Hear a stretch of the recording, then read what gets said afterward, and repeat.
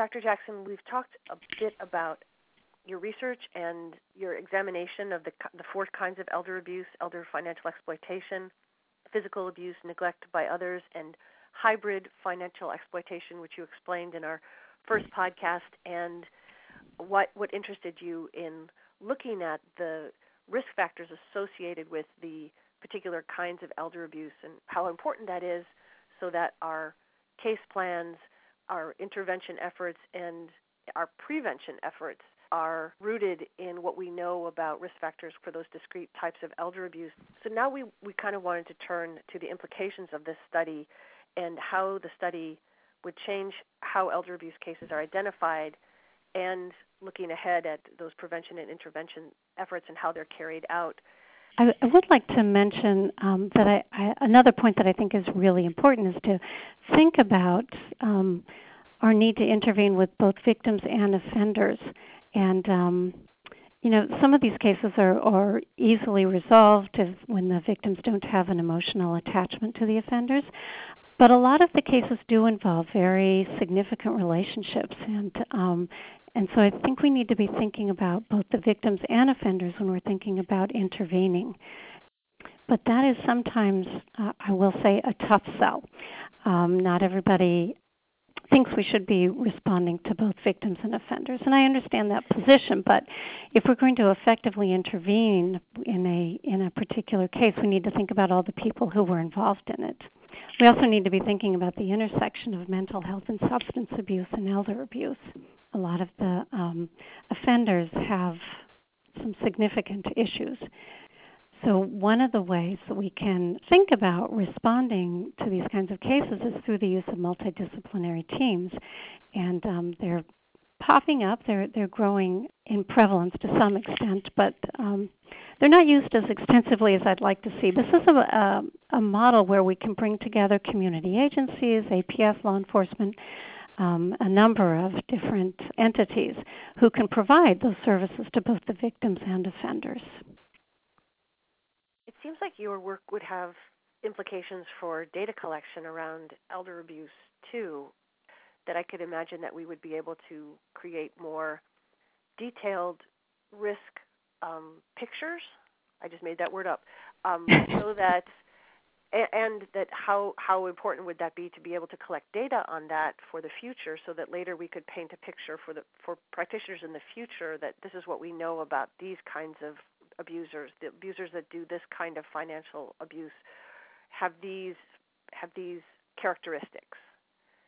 Right. I think it's really important, and so somebody who has that arsenal of information can walk into a situation, and they'll do their ask a few questions or learn some information about the offender, and those red flags can start going off if they know what the risk factors are, things they could be looking for.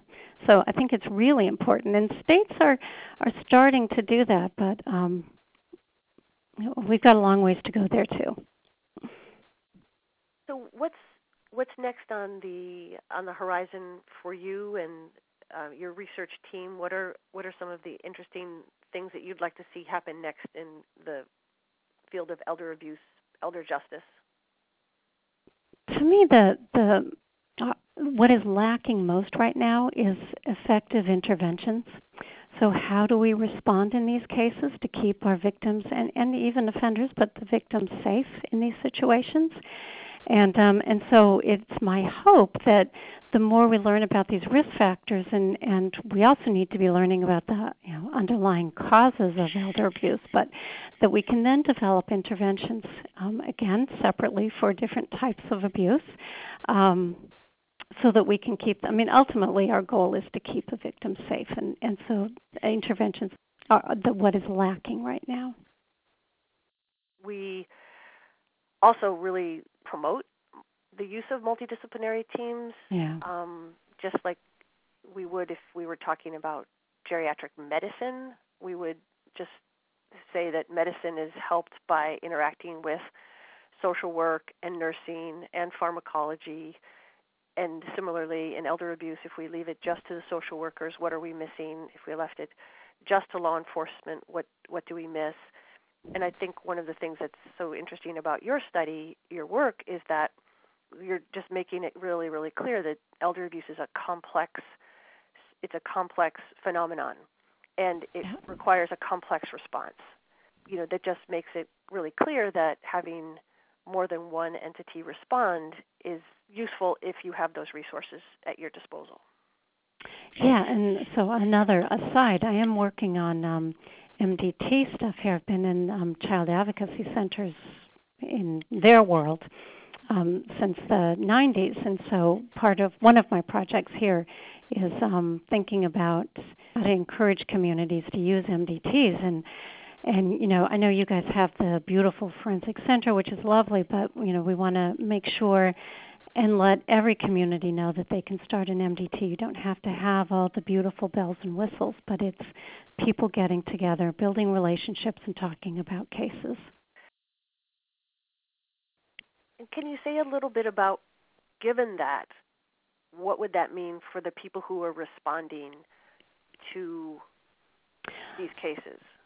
Yeah, I think that one of the implications of that is that a single person isn't going to be able to do this by themselves. And I've mentioned multidisciplinary teams, but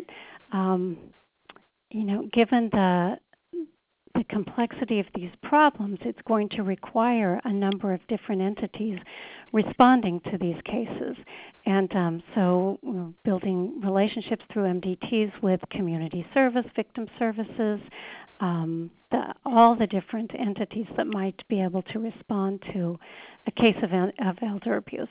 We've got to move away from this idea where one person like APS or law enforcement goes in and solves a problem. I just think these cases require much, much more effort and resources than that model allows. So that, for me, one of the places that I go with that is that it also has implications for policy then as well, that the policies we have at the local level or the state level or at the federal level need to reflect that the best way to handle these cases is to recognize their complexity and their longevity and somehow apply resources in a different way than we do right now. So yeah, I think you're absolutely right. One of the really frustrating things for both APS and other people in the field is that they have these severe time limits, and I understand why they're there, but it's very difficult to intervene and resolve these cases in the 45 days or whatever it takes. So not only is it financial resources, which are clearly limited, but it's also other kinds of resources like the time and the number of caseworkers that are available to go out and see these cases.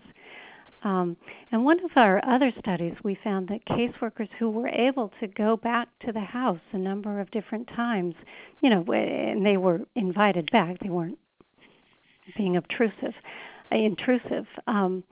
but that it took a number of visits to the victim's house to convince them or persuade them that something wrong was going on, maybe with their finances or with one of their adult kids. But anyway, so again, this resource issue was a huge one.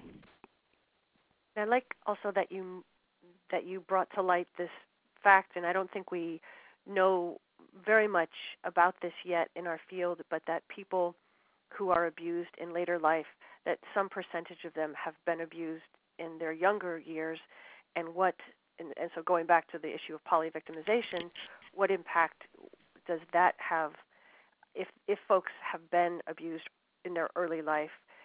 What does that say about how we need to intervene if this is the second or third time that this person has been abused, whether it's physically or financially or whatever? That case will need resources that perhaps another case won't. And knowing that at intake, asking the right questions so we're getting at that information would then change the response to that person's case. Yeah, absolutely. And what we know now about trauma-informed care, we've got to start asking about things that have happened to victims in their earlier life. Absolutely. Well, it's really fascinating. And it feels to me like we're just beginning to scratch the surface of elder abuse we've known, those of us who have been in it for a long time know that it is not a monolithic field, that the people's experience of elder abuse is really complex and multifaceted.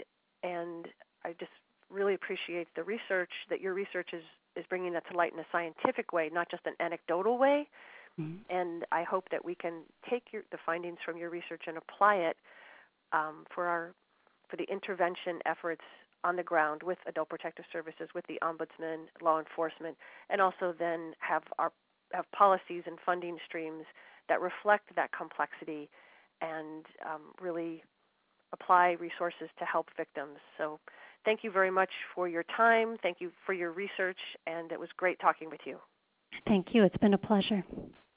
This podcast was produced by the National Center on Elder Abuse. For more information, visit us at www.ncea.aoa.gov.